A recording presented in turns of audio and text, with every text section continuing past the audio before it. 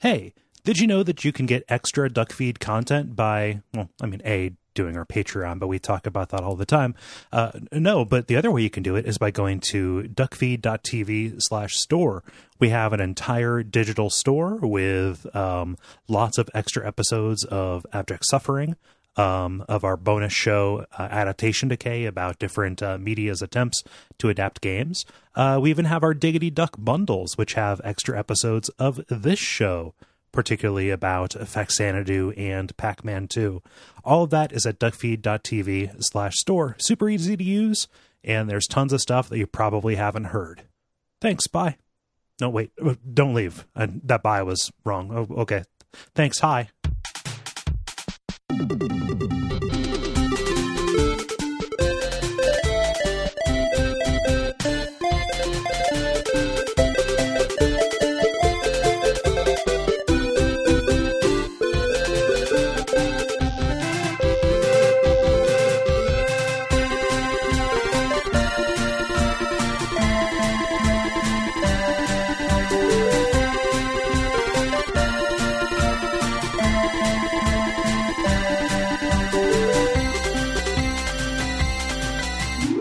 This is Gary Butterfield. This is Cole Ross.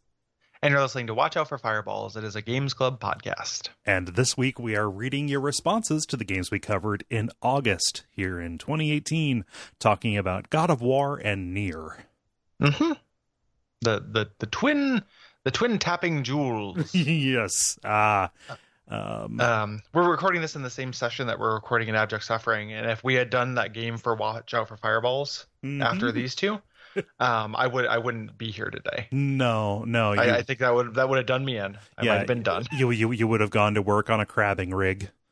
Yeah. It would have been a time for Rory Bellows to have a surprisingly large life insurance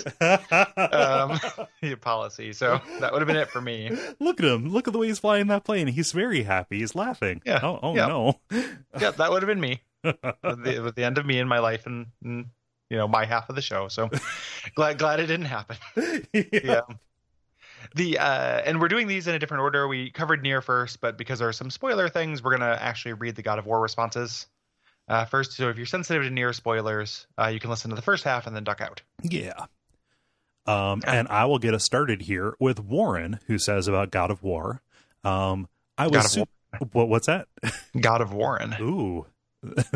I don't know, Warren. I don't know if I want to give him that much power, honestly. Yeah, so that's true.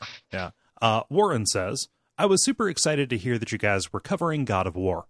From starting the game by killing one of the most well-known creatures in Greek mythology to finally exacting your revenge on Ares, it never fails to make you feel like a badass, aside from having to tiptoe across beams so you don't fall to your death. To prepare for the new game to come out, I played through all of the games and was pleasantly surprised at how well this held up for me. The combat was so smooth and responsive for something that came out in 2005. The worst parts of the game are the traversal puzzles. Having to tiptoe across beams feels completely out of character for Kratos, and the segments above the Hades statue and the underworld trying to jump to and from spinning platforms are pure torture. In spite of these issues and some samey enemy design, this is still one of my favorite games from the era, and it laid the groundwork for an incredibly fun series. I hope to hear you guys cover the 2018 game in the future. Crazier things have happened. Crazier things have happened. Like, it is really interesting. Yeah. I'd be surprised if we never do it. Yes.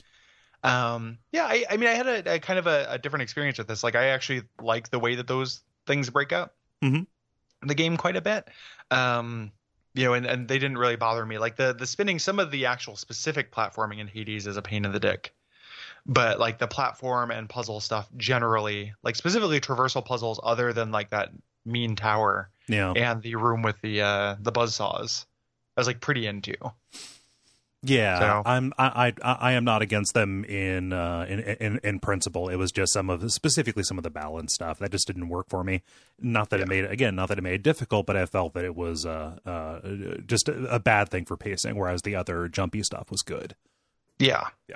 I like how this broke up pacing generally. Yeah, but yeah, it doesn't like it. We talked about a lot of ways this does feel really modern, like the dodge and the camera and a lot of things about it do hold up surprisingly well. Yeah. would agree about that. And like, I'm not in no hurry to do it, and free time is an illusion, but like, I like the idea of going back to 2 as well, which I just remember being better in most ways. Yeah. Sure. In editing the main episode and putting together these notes, I'm like, God of War 2 isn't going to be that long. No, it'll be real short. I think you should play 2018 first, though. Yes. Yeah. Like, cause it's legitimately like, you know, again, like that game, you know, is overrated only by virtue of the fact that it got tons of 100%. Yeah, yeah. But like, it's a real good game. Yeah, yeah. So. The 2018 would be more essential than 2 at this point right now. I would say so. Yeah. Yeah. So thanks, Warren. Moving on to Paul. Paul says via contact. It's irrefutable to me that God of War is sophomoric, sexist, edgelord, power fantasy, calibrated precisely to the adolescent boy's mind. But man, does it work for me in ways that other games in that mold do not. I can't put my finger on why this is the case, but I have a couple of theories.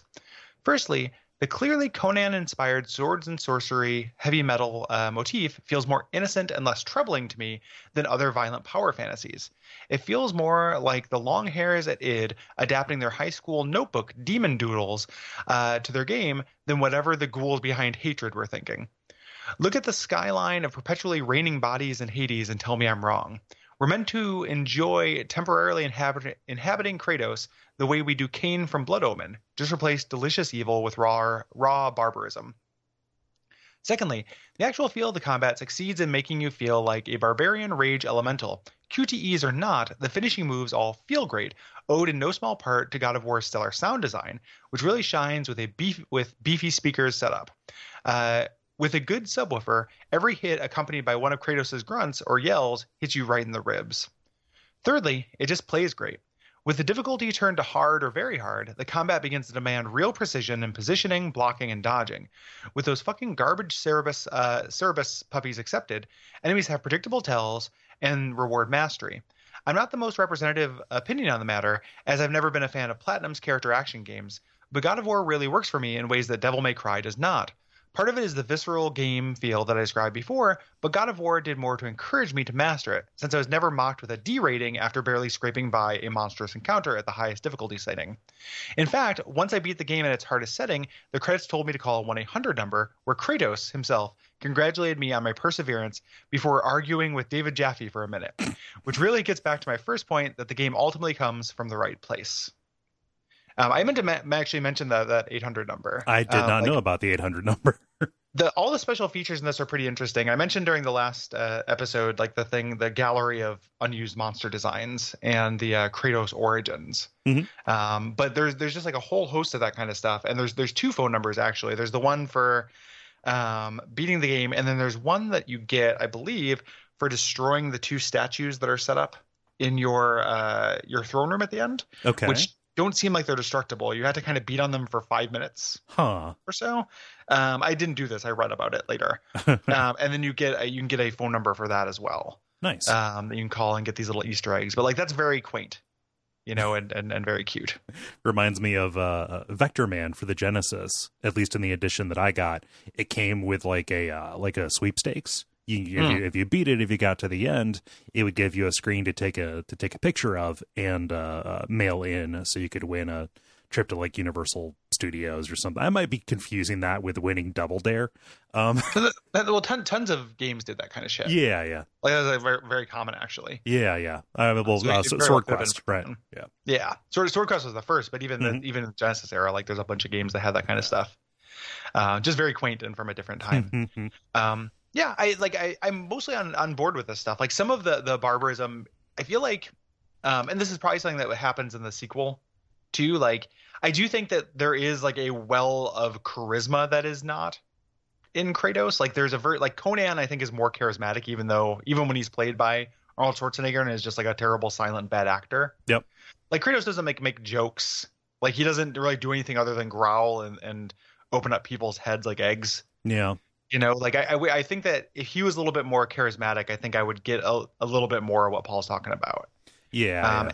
As is, like I definitely see it. And the thing I like or saw this the most is I also like just trying to get past an encounter rather than getting a fucking grade at the end. Yes. Like I don't like that either. It doesn't bother me. It doesn't put me off those games, but I think it's stupid. Like I don't like it. Yeah, not the kind of feedback that I want. I want the feedback through play.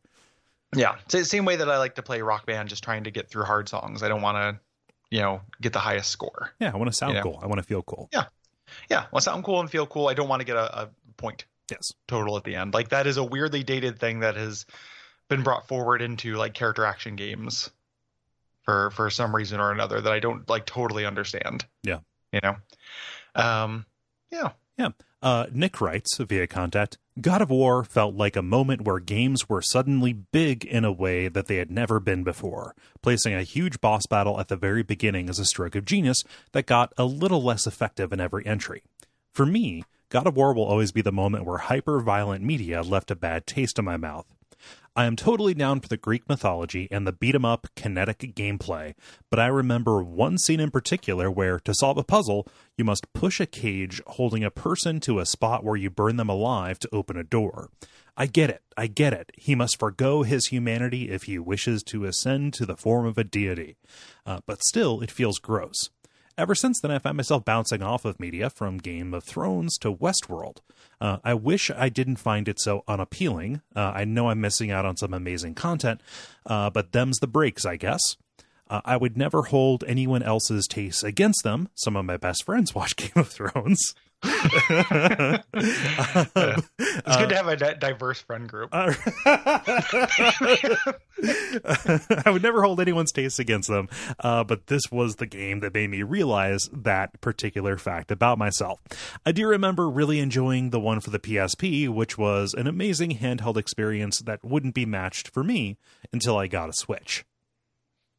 Yeah, the difference, like for me, like, and I'm not doing this to stand for Game of Thrones or Westworld, both shows that I watch and think, with reservations, right? Right. But like Kratos doesn't struggle with that decision. So like when Nick says, like, I get it, he has to give up his humanity to get this thing, there's no struggle. Right. Like, he just says, like, his humanity is already gone. Like, they portray him as an asshole. And like these better medias that deal with those same themes, again, not trying to convince you to watch them, but like the difference between, say, like a Game of Thrones or a Westworld or like 1,000 other things that actually do this way better, is that there's stakes and somebody actually has to gradually give something up to change. Or like Breaking Bad. Yeah. Right? Like that's a much better show than both of those other shows. And like Walter White slowly loses his humanity because of his pride and everything like that. But it's a gradual, organic shift. Kratos just didn't have it. Like, Kratos was just like a huge asshole. For some reason, his wife liked him. Who knows, right? And then decided to make a deal with the devil and continue to be a huge, huge, huge fucking asshole. Like, there's nothing to suggest that pushing a guy into the flames or climbing up a guy to get out of hell or anything like that is a sea change or is a moral breaking point. Yeah. He's just always been a shit. And it's very strange that they are kind of offloading the weight of that decision entirely onto the player. And yes. It feels like you're complicit in something because the game is saying, oh my gosh, this is cool. You're going to do this. You're going to you're going to go do more stuff. And I am made to feel bad for wanting to be a killjoy and stop this and say, no, like, is there a way around this? Right. Yeah. It's definitely like of a different time. Yeah. Like that part specifically feels like Death Race 2000 or whatever. Yeah. What if you were just running down people? In high school when you're driving and like an old lady's crossing the street and you say like 10 points. Yeah. Like that's the kind of bad nihilism. And it's to Paul's point earlier, like, it is a specific kind of nihilism that is more basic than like Hatreds or Postal. Mm-hmm. Like, Postal is much more, it's not just like 10 points. It's like, these people made me wait in line at the grocery store, so I have to pee on them and set them on fire. Like, it's very specific, like, individual. This is just like, it's this very basic thing that is so uncomplicated. so I think there is a line between that and more kind of complicated stories with horrific acts. And it's also okay just for the horrific act itself to be enough to like bother anybody, right? Yeah. Everybody has a different stomach, right? Yeah.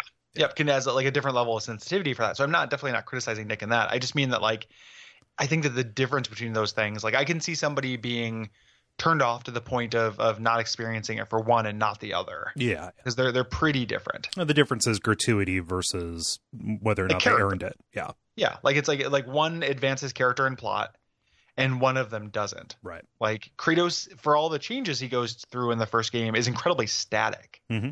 You know, and that's one of the reasons why the reboot like got so much attention, is because he's not. Right. You know, like he changes throughout the story, and like that makes one of the, you know, again, Accidental Theme Month is another weird thing that makes this an interesting game to pair with NieR. Is NieR is also a story with static characters. Yes. Like the difference between a static character story and a story with dynamic characters. Yeah. I actually watched like really recently watched a YouTube essayist. It might have been like Lessons from the Screenplay, which is a good YouTube channel. And he was talking about the Paddington 2 movie. Okay. You know, the Paddington Bear, which is the highest Rotten Tomatoes score of any movie, is What? Paddington 2. What? Yep. Like you wouldn't think so, but they're really like there's like really, really well loved movies. Okay. I remember the first one being like, oh, this is surprisingly good, but that, you know, for a sequel, and also to be the top, that's strange. How did that happen? It's super strange. Yeah. Just because, I mean, apparently they're pretty good. Okay. You know, they're like really good children's movies. I haven't watched them either, but his point was he was talking about stories where characters don't change, because he's like, you know, this is a well-loved movie, but Paddington doesn't change. Like he starts out really decent and starts out decent and stays decent, you know? And he talks about an interesting concept with that, because I in my head, when I came to the realization that characters in NieR don't change, I expected people to be mad at me about it because it's about NieR. Yeah. And I was like, someone to be like, well, that doesn't make it a bad story. And it doesn't. But something he pointed out that I'm glad that, because it was something that was at the back of my mind, I'm glad he put his finger on, is in stories where the characters don't change, the world around them has to change. Yeah. So like you can do Paddington and have him be kindness and light, and everyone around him is a cynical asshole. And then by the end of the movie, people have come around to Paddington's side. Mm-hmm. But somebody has to fucking change. And in God of War and NieR, nothing changes. Like it is a static world and static characters. Yeah. You know, nothing. It's not a story. Yeah. You know, it's what if some characters existed and there were some set pieces. Yeah. They're just what if there were some facts and then you learn more facts later. Yes. Yeah. You know, they're almost like they're encyclopedic. Yeah. You know, it's like you're reading a source book.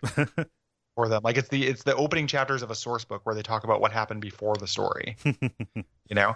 Yeah. So yeah, like it is. I think that's part of the reason why Kratos, being the kind of violent asshole that he is in that specific way, like the sadism and uncaring kind of pragmatism, like why it feels specifically shallow and kind of dumb. You know. Yeah. And, you know, I think that something that changes between all of this is, again, a comparison to Doom 2016, right? Mm-hmm. I think that Kratos specifically starts triggering a bunch of those buttons because he is killing humans. And some of this, it is a person who is begging for his life. Whereas when he is killing just monsters, that doesn't like trip me up or, you know, leave a bad taste in my mouth as regards any of this, even aside from the static character kind of portion of this. Right. You know, Doom 2016, you are just killing monsters in the most charismatic way possible. It's not just violence. Yeah. Like context is it's not just a section of violence. It's like, it's torture. Yeah. Right. Like the person who is set on fire, like being set on fire is probably pretty akin to torture. But even if it wasn't, the act of being dragged to it and knowing what was going to happen to you from somebody who doesn't care is torture. Yeah. You know, and that's the difference. Like Doom guy isn't going to torture just a normal ass person. Right. You know, so yeah, there's a lot of differences. I guess that like all of that comes to it. I'm not accusing Nick of this, but I think that there is a danger, and again, Nick's not doing this, of painting violence with an extremely crude brush. Right. And just being like, violence is bad in games. And it's like, well, not really. Like violence is, you know, there's tons of places in, you know, that is such an elemental part of a lot of great art. Mm-hmm. To just kind of throw it out that with that much bathwater, like I feel like you're going to get some baby in there. Yeah. You know, like it's more complicated than that. Like there are things that if you drill down that you actually don't like. Yeah. It's not just violence. Yeah. And I think that is just expedience in communication obliterating nuance. You know? I mean, sometimes it is, but people act on it too. Yeah, it's true. You know, they take it as a tautology. Yeah, because it's like it's expedience, but then also, you know, when a game comes out that is not violent, like it kind of gets a lot of being lauded just for that, as opposed to being lauded for lacking these other things. Like, you know, so yeah. Interesting shit. Yeah. Though I couldn't resist putting in this late Sims response, even though we have plenty of responses already. I forgot to put in the name here, Gary. This is Gavin who wrote in with this. Yeah. Yeah. Oh, this is me. This is you. Yes. Yeah. So Gavin says about the Sims. Thanks everybody for writing in. Mm-hmm. Gavin says, my Sims 2 town was full of 8-person households living on lots empty aside from a telephone. It didn't matter if there were no beds, refrigerators, or income, as establishing the family, then switching to another house would lock in their initial good moods. It was better not to get them jobs so they'd be available to hang out with your real family. When filling the neighborhood with friendly NPCs, one household included 2 men with black pants, white shirts, and ties. New houses always had a few neighbors arrive to greet you. The game decided that of dozens of the neighbors, the 2 guys in white shirts and black pants would always be the first to arrive and ring the doorbell for any new arrivals, making it seem like I had purchased a Utah expansion. Oh, you'd made Animal Crossing. Yes. Like, that's very funny. Oh man, I actually made Animal Crossing. It happened again. Yeah. Yeah. That's very cute. Very good. I like that quite a bit. Thank you. Thank you, Gavin. Moving on to the NieR responses. Sam says via contact, people saying you guys need to cover NieR Automata for the show are cowards. You guys need to cover Drakengard 3, the weird game that came out between the NieR games that was farmed out to the programmers behind Deadly Premonition.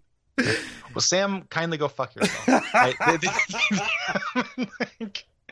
No, I know Sam is kidding. I do not want Sam to go fuck himself. I like Sam. Yes. In all seriousness, if you don't like playing Yoko Taro games but think they are interesting, there are some very good Let's Plays of all of them on lparchive.org, originally done by the Dark Id on the Something Awful Let's Play board. Even as someone who's all about playing boring, repetitive games for a couple of hours of cool shit, they're invaluable because fuck doing all the side quests or grinding up weapons for crazy stories.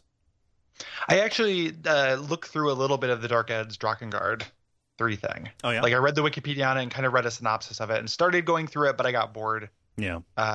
Even experiencing it vicariously. Even experiencing it via screenshot? Yeah, even via screenshot. Like, and the guy's like a fine writer and stuff. Like, I'm not telling tales out of school. Like, I like, he seems great. Yeah. And if I ever feel like, man, I really want to do this, but I would pile like a deep dive even on screenshots and Wikipedias on Yoko Taro's other work in the I need to forgive him first pile with Automata. Yeah. Like, I just don't like him right now. So I need to like him again. Yeah. We're broken up for 10 months. So thank you, Sam. Elodie says via contact, NieR might be trash, but it is my trash. I actually only played it recently after playing Automata, and despite how much I loved Automata, both as a game and as a story, it just can't fit into the same place as my heart filled by the first game's seminal cast of lovable misfits. There's a lot I could say, but I'm going to focus on one thing that most personally appeals to me, the diverse representation of sexuality and gender in such a small cast of main characters. Emil is an apocalyptically powerful skeleton creature who is also a scared gay kid struggling to come to terms with his grief and self-image. NieR would do anything for Yona, and as such is, in NieR Replicant at least, an ex-sex worker and abuse survivor who never loses his compassion. And most of all, there's Kane, who is explicitly an intersex trans woman whose life has been deeply affected by this fact. I remember when I first learned about this and how amazed and validated I felt learning that my favorite character was someone like me, and I think that's the importance of representation in media. It's affected me enough to make me spring for the inordinately expensive Kane action figure Square is releasing next month. I did not know that about the NieR in the Replicant version. Yes. Yeah, it just didn't come up because we didn't talk an awful lot about Replicant, but yeah, young NieR, at least in the past, to kind of demonstrate the lengths that he has gone to support his sister, to support Yona. He did prostitute himself out. I was trying to think of the most proper word for that. But yeah, he did engage in sex work in order to make ends meet. I wonder why, there's not a lot of that back. Like, I wonder what that got replaced with. Because NieR Gestalt doesn't, there's not a whole lot about his past at all other than, had wife. Yeah. It's we don't learn a lot about what he had to go through. Mm-hmm. Yeah, so I wonder what that is. I don't know. Yeah, odd choice. Yeah. No, but I think Elodie put it very well. Yeah, representation super important. And or sorry. No, I said representation plus is all I said. Yeah. Oh yeah. I cut you off because you just said plus twice. Yeah. I thought you were going to say plus something else. Nope. But you gone into newspeak. Yes. The double plus good representation. Like the same thing, I said it in the episode, like the realization that like I didn't, in the text, Emil did not come off as gay to me, and realizing that doesn't actually matter at all. Yeah. Who gives a shit? Like it doesn't have to, like, it's still there, and it's I would never take that away from somebody. Yeah, fuck it. Yeah. That's great. Mm-hmm. And it is. I also think the cast is the, like, by far the strongest part of that game. 100%. And would agree. Even if some of those things didn't speak to me the same way, like I also think, even those things aside, like, obviously those things are important. I'm not saying this instead of that. I'm saying in addition, if you're listening to this and you are a NieR skeptic and you are just like, I don't want a game that's going to, like, be about those things. It isn't. No, like they're just that's one of the other things that it does so well, is that, like, none of the characters feel like the representation is token-esque. Like they're really, really well sketched characters that function on their own. They're not reduced to, like, a representational aspect. Yeah. The all of them, at least, let's say Kaine and Emil, you may not realize by playing it what they're kind of working with, but the struggles that they go throughout the game happen to coincide with that, or are kind of like different expressions of the struggle that they were kind of always carrying around. So they amplify each other more than anything. Well, or like can be, which is like the interesting thing is, like, that's what I mean, right?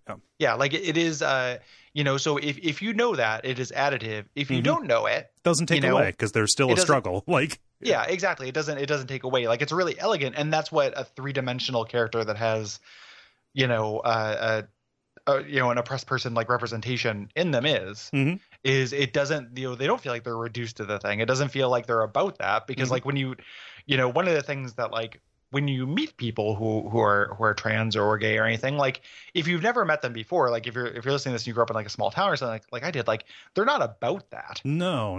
It's not like the trans people I know, like, are constantly, I think that's like a bigot's idea of people who have kind of these strong, like, alternative identities, or have, like, people who from oppressed groups think that they are just 100% on about it all the time. Yeah, but actually they're just people. They're just people like you or like anybody. Yeah. And that's the thing that is a struggle in fiction a lot of the times to do, and that's something this game does really well. Yeah, it doesn't treat Kaine or Emil as novelties because of that. Yes. The file card about them, you have to go several bullet points down before you get to that thing that is still fundamental about them. But, there is other stuff that is kind of more pressing in the moment as part of the story, right?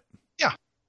Because they're dealing, that, like, one of them is a skeleton boy turned into a skeleton boy. Yeah. It's not a story. Like, it's really not a story about, like, his identity. He is a character who has the identity experiencing this other story. And it comes through because it's a big part of him. Yep.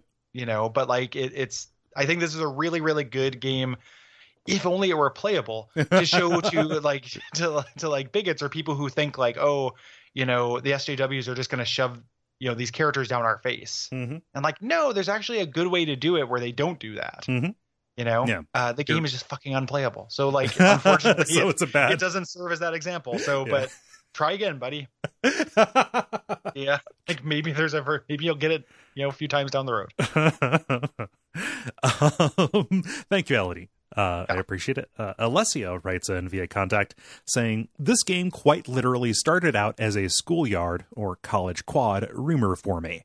Overhearing a friend describe the game once, I was quite taken with, yeah, you're defending your daughter from monsters, and then the plot jumps ahead a few centuries. It was hell to find a copy in my small town, so instead I took to the internet to do more research. I think I built the thing up I think I built the thing up quite a bit, because when I eventually got a copy for myself a few years later, I wasn't really impressed. However, I came back around. It was something about how the music, the characters, the stilted approximations of cities and people, and the overall atmosphere all came together. I agree with everything you guys have complained about on paper, but seeing it all mesh together made it more special than the constituent parts, I felt. Spacing out my ending playthroughs with a good chunk of time made it feel less grindy too.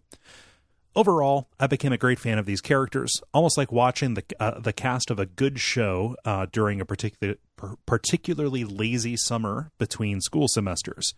So much so that I ordered a physical copy of the Japanese grimoire NieR art book just to keep around and remind me of this flawed gem of a story.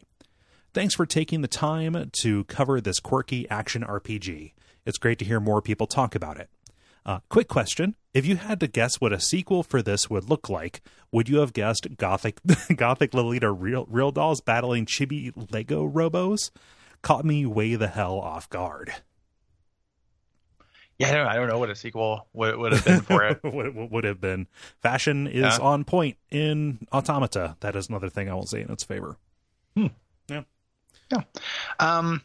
Yeah, all good points. Like this doesn't, it does not hang together for me, but the individual parts that Alicio says are good, I mostly think are good.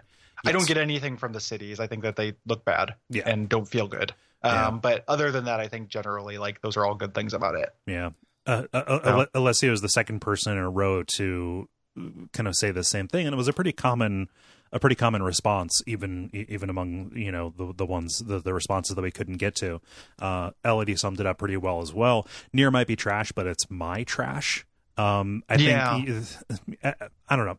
Personally, every person kind of has one of those things. It's just kind of like, hey, just let me have this. You don't have to like it. I know it's bad, but I still, for some reason, like it. I have those. We have those. It's just a matter of like, oh, when we're talking about it, that is bad criticism on a show. Yeah. Like that's for like a fan down. Yeah. Like that's just like for a fan off is what that's. And there's thousands of those things out there too. Mm-hmm. Like if for a show, like if you want to hear someone just like gush about stuff they like, mm-hmm. like there's a website that started out called youtube.com. That's like mostly that, like most of the criticism on YouTube is just like, oh my God, this is so fucking cool. Yeah. And that's like, that's fine. There's like a place for that, mm-hmm. And like, if I think about like what my trash is, it's probably like Troika games or something like that. Right. Like somebody's going to play Bloodlines and have the same level of vitriol for it. Mm-hmm. They're just like different sensitivities. Yeah. To that stuff. So, So thanks, Alicia. Garrett says, by contact, a quick anecdote. During the first visit to Facade, I made it to the temple and was working my way through the different puzzle rooms. My 10-month-old daughter was on the ground in the floor in the room with me was for the most part keeping to her own devices well enough. I had finished about 5 rooms in the temple when the screen goes black. I look down and see my sweet little girl looking back up at me with a deathly serious face and wide eyes, almost as if she had realized her own mess up. She'd unplugged the system. After placing an empty cooler in front of the entertainment center and getting a few more toys out, I was forced to slowly, arduously escort Freya back through the desert a second time. And who says having kids isn't rewarding? I've got a kitten right now napping behind my subwoofer. Mm-hmm. That's not a euphemism. and I'm thinking about that too, like some way to like, what is the way to stop him from getting under my desk at all, but still letting my legs go under there? Right. And I don't know what to do about it. Maybe get one of those the computer chair mats for carpet, and then put it upside down under there so we won't walk on little spikes. Oh, it's like little spikes. Yeah, little spikes might work. Yeah, like or they make like sticky tack stuff. Oh yeah, like double-sided tape kind of stuff. Yeah, that might work too. Like he likes it down there, and I like when he's just chilling. Like he went to sleep, but if he's just chilling, like he just likes to be in the same room as me, which I think is sweet. Uh-huh. Like if he's just sleeping, so I don't want to necessarily stop him. I just need him not to bite cords. Yes, yeah, you need him not to bite cords, and you need your cords not to have bitter apple spray on them. Yes, and I need to not like lose progress or have my cat get electrocuted. Yes, like there's many reasons why not. So, that's around when I lost progress in that part too. Oh, weird. I had to start. Well, I mean, I had to leave and come back, but I effectively lost progress because I didn't stock up on healing items. Yeah, you still had to do bad stuff twice. Yeah. Yeah. Jared writes via contact. Thank you, Garrett. Jared didn't say that, I did. That was weird. Jared writes, I'm really glad you guys tackled NieR. It's strange. This is one of my favorite games of all time, but I agree with every criticism made by you two. There are so many mediocre or downright bad elements to this game, but for me, the excellent stories, character, and soundtrack managed to create a transcendent experience where I completely forgot about the flaws until this discussion brought them back into my memory.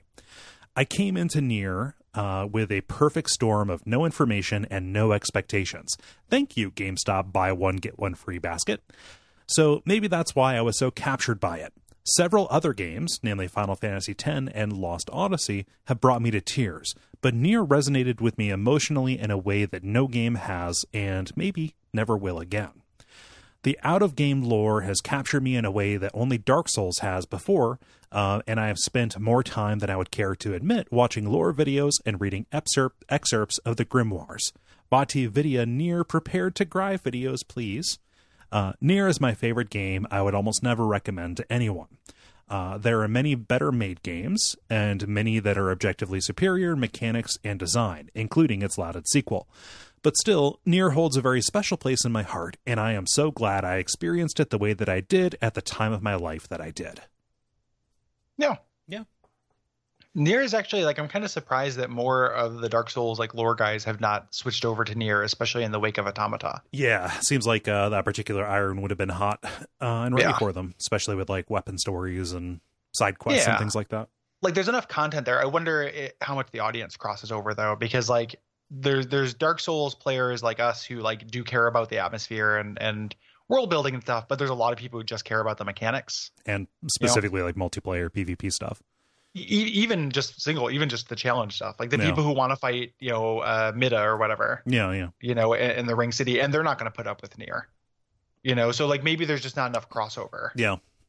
Like I think that the lore stuff for some Dark Souls players, the lore stuff is considered a bonus, and for NieR players, it's the point. Yes. So maybe that's why they have not switched over. Yeah. But it would make sense as far as games that have that like level of depth to them. Okay. So, thanks, Jared. And finally, Weird Autumn from the Slack says via contact. NieR is the original Sad Dad game, and for all of the more focused, better designed, and constructed Sad Dad games to have come after it, it's the only one that I ever really felt a strong connection to. I've been thinking about why, and there's a few reasons I can point to.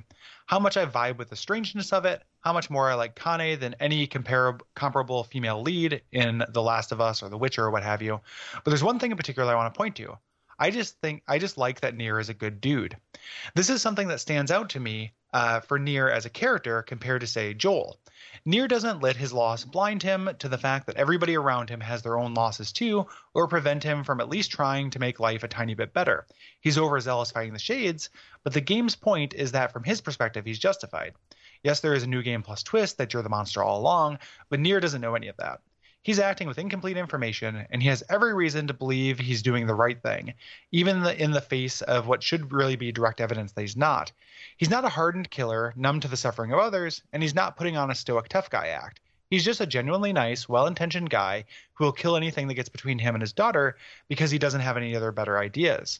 It's not a good solution. It's never a good solution. Well, what else could he do? That's the tragedy of NieR, and it's something that really works for me. Yeah, well said. Like, I think that is, when people talk about the characters of NieR, like they almost never talk about NieR himself, but that is the best thing about the character NieR. Yes. And they underline that like early on when he's agreeing to do all these things and Weiss is trying to talk him out of it. Mm-hmm. And he's just like, no, of course we're going to go find these kids' moms. Yeah. These of course we're going to do that. Like, why wouldn't we do that? Yeah. And that is a way that they use the incidental dialogue very, very well. Yes. It was remarkable how often you would be walking away from accepting a quest and there would be a small little exchange that would reinforce that aspect of NieR. Even if he thought what they were asking him to do was ridiculous, he would still do it because, he saw a good in it. We ragged on the portion of the game where NieR was saying, I can't believe Popola is making you guys sleep outside. Mm-hmm. And that was used way too frequently. without really changing.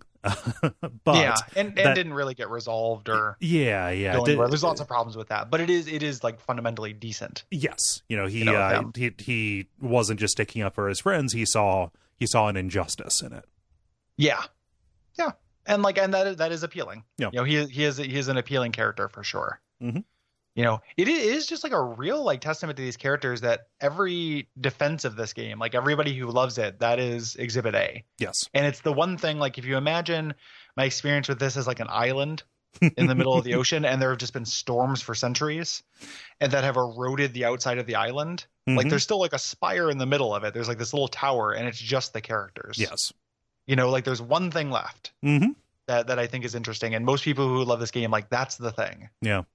And it's worth treasuring because, like, great characters still kind of rare relatively to the number of games and characters that are out there. So that is remarkable. It's an achievement. We wouldn't take it away from anybody, and nobody can take it away from this game. For sure. Yeah. And specifically great characters of this type. So, like, the mm-hmm. thing Autumn's bringing up is that, like, they're great characters, not in, going back to, like, the God of War example, right? Like, not saying with Kratos, but, like, we were talking about Breaking Bad, which like people's mileage will vary on that, right? But I think that Walter White's a really great character. Mm-hmm. He's not laudable, he's not likable, he's terrible, he's the villain, but I think he's really, really well made. But he's not nice, he's not decent. Right. So great characters just being decent is, I don't know if it's harder, but it's rarer. Mm-hmm. Than it is to have somebody, either degrade or somebody end up as a mixed bag. Yeah. Because life is full of mixed bags. Like, most people, it's hard to get out of life being your best self for 100% of the time. Usually you ought to make some kind of like sacrifice that's much more realistic. And that's what fiction tends to do. When it doesn't do that, when it has characters kind of be the best self to their knowledge, for the entirety of the experience, like that's an odd duck. Yeah. So. Yeah. Yeah. Thanks everybody. Thanks for writing in with your responses. It is too late for September responses unless you have really good stories, like as evidenced by this Sim story. Mm-hmm. You can get some stuff in after the wire, but it's always the 15th of the month. So if you have any like absolute banger stories about Quest for Glory 2, Callahan's Cross Time Saloon, or Gabriel Knight 3, go ahead and hit us up at duckfeed.tv/contact. Yes. Yep, September 15th for those. You also have September until October 15th to write in about the games we are talking about in October, which we are ready to announce now. Yeah. Yeah. So, Gary, I have this information written down, and I don't think you do, so I will guide us through. Yep, I have an idea, but I don't have it memorized. Yes. So the first game, it's going to be our poll for the fall. We are actually going to be theming this entire month around indie horror games, and for the first game, we want you to pick the indie horror games that we play. Mm-hmm. Yeah, kicking it off because the in the indie space, like horror thrives in the indie space. Mm-hmm. It's not just YouTube like, screamers. There's some very well made stuff. Yeah, it's pretty cool. Mm-hmm. The way that works. Like if you look at like roguelites. And like action games are huge in indie. Mm-hmm. You don't get these big narrative experiences, but horror is actually like, I don't know, like I like as many indie horror games as I like big horror games. Absolutely. Because like it's a genre that really, really benefits from losing bloat. Yeah. I mean, indie stuff accounts for half of what I stream on Hexcrank on the weekends, Mm-hmm. Mm-hmm. So we have 5 entries on this poll, and these entries are Penumbra Overture. The first game from the people who made Amnesia. Yep. The second game on the poll is Kolot. It is a game from about an incident in Russia. What's the name of that incident? The Dyatlov Pass. Yep. Dyatlov Pass incident. Yeah. Kind of an open world exploration based horror game that features the voice work of Sean Bean. So he's going to die our way through. Oh yeah. Yeah. Yep. It's going to get Baylord. Layers of Fear, which is kind of like a walking sim horror game that I have not played, but you have played. Yes, a walking sim that really plays around with and leverages the horror of mutable space. So if you're here for endless hallways, guess what? So are we. If you pick that on the poll. So keeping with the of fear theme, we're also putting a Cry of Fear on the poll. This is a really meaty and crunchy Half-Life mod. Yeah, which is really interesting. Like we talked about it, possibly just saving this for a Half-Life mod poll, and I still think we could do that in the future because there's tons of really interesting Half-Life mods out there. Yeah. At some point, and then finally, Stories Untold, which I know very little about. Yeah, it is a cool, cool '80s themed indie horror game that is all about strange interfaces. It presents as kind of an anthology, but things, well, you know, save that for the episode.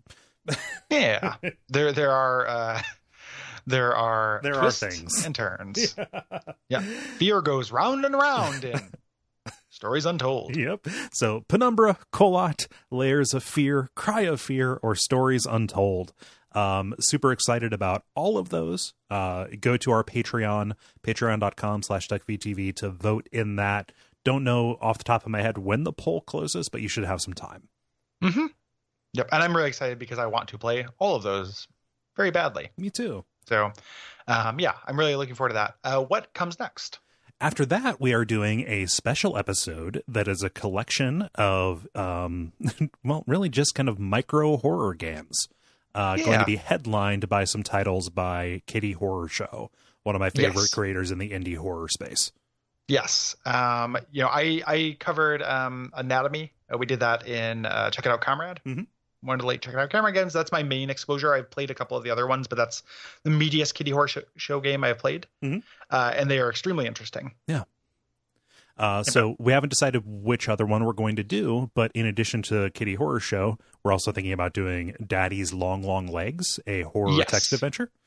Yep, by Michael Lutz, who is a Twitter guy, and that is kind of a famous short fiction horror game. So a lot of people who are listening to this have probably played it. If not, you should go play it. It's good. Yeah, they got a lot of traction when it came out, for good reason. Yeah. And then the other one we're looking at, if this lineup changes, we'll let you know. But the other one we're looking at is I'm Scared. Yes. Yep. So just very, very short. So kind of an anthology episode. Yeah. Of the show. And then finally, to close out the month, to give us a little bit of room from Adventure Game month, is we're doing Night in the Woods. Yeah. You may be thinking, wait a minute, that game with the goofy illustrations? That's really stylish. It's a platformer. What are you talking about? That's not horror. It is. It's like it is an explicitly a Lovecraftian horror game that like mixes Lovecraftian horror with Rust Belt, you know, like grassroots economics stuff. So that's pretty in my wheelhouse. Yeah. Like I would say like the anti-capitalist cosmic horror genre, which doesn't come up very often. But that's, you know, won tons of awards. Like when that came out, that is like one of the biggest indie games of last year, and widely considered to be one of the best like written games. Yeah. You know, so yeah. And is nice and spooky. What would be a good idea, Cole, is and where this is live, and I think we can probably is to add to that like that anthology thing, do Lost Constellation, which is the trailer prequel thing for Night in the Woods. Oh yeah, that's like it's like a half hour, 45 minutes. Yeah, but it was like the teaser thing they put out for it. Okay. Yeah, I'm not. I am not opposed. Yeah, so yeah. Let's we should throw that in there. Yeah. So and it adds to the story. Like I think it is explicitly a spooky thing as well. Yeah. So yeah, that's October. So we're super excited about that. We actually have November and December planned as well. So after this, you know, some pretty troublesome stuff, particularly in August in terms of, you know, bad play, we are pulling up and we've got stuff that we are just kind of, I don't know, excited about without qualification. Yep. And I am loving September so far. Yes. As well. It just feels very good to be back in the warm, comforting embrace of adventure games. Yeah. Yeah. So thanks everybody for listening. We will see you guys next week with our episode on Quest for Glory 2. If you like this show, the best thing you can do is go to patreon.com/duckfeedtv and kick us a few bucks. Every little bit counts and you get a lot of cool stuff for doing so. Yeah. Other than that, spread the word, come back next week. And yeah, what else? What don't we talk about? Ratings, reviews. What don't we talk about? Store? Yeah, duckfeed.tv/store has a bunch of old episodes of not so much this show, but some things with this show in them, mostly Abject Suffering, but premium episodes. Adaptation Decay is really good, and I don't see any reason why people who listen to this show wouldn't like it. Yeah. We've covered movies and properties related to games we have played for WoW on there. So like the Silent Hill movie or Resident Evil. Yeah, the Maniac Mansion television show. Yeah. Yeah, like a lot of stuff we've done for the show. Yeah. So I definitely think that you would like that. Yeah. That is at duckfeed.tv/store. Absolutely. And then, telling your friends about it is very, very useful. Yeah. So we do mention that. That's not an obscure thing that we don't mention that often. But listen to other shows on the network. Yeah. Yeah. Why, if you listen to this show only, why not check out some other stuff? Yeah. Gary, you do a show with Will Hughes called Everything to Guppy. Yeah, the AV Club's Will Hughes. The professional media reporter and professional podcaster get together. Sparks fly, baby. It's the dumbest show on the network. It used to be Monster My Podcast. And there was a moment during our last recording session where because every time that show ends is somebody saying good night like they're pulling a ripcord on a parachute. It's like the safe word. And he was, and Will told me, he's like, when you and Cole are doing Monster My Podcast, like sometimes you spend like a couple minutes talking about how you don't have a way to end it. You guys you just use one of these words. I was like, well, yeah, but that was back in the day when that was the stupidest show we did on the network. Because it is by far the dumbest fucking thing that we do. So if that sounds appealing to you, the most recent batch of recordings we had involved a new corner segment. We've had a couple corners where we bring up something, and Will exposed me to a contemporary Christian artist who I had never heard of before. And I'm not totally sure it works, but we do it for 4 episodes. So cool. Check that shit out. Yeah, that's what I got. Yeah. That. Yeah. And if you're not listening to it, I understand that you are in a good zone in Radio Free Midworld right now. Yes, we are on book 5. Yeah. Book 5. Yeah. If you read those books, otherwise it might not be a good place to start, but you can always go back to episode 1. Yeah. Those episodes aren't going anywhere. Do you get people who are experiencing those books vicariously through you, or most people listening, have they read them? A little bit of both. Okay. Yeah. Yeah, just people who do not have the time to read them, and do not want to spend the money or the tens of hours listening to the audiobooks. So they come and get it vicariously. Yeah. Yeah. But yeah, about the Dark Tower books and related Stephen King stuff. Yeah, check that out. So that's probably about it. Think so. Until next time. Good night. We end the show with just good night. Good night. Good night.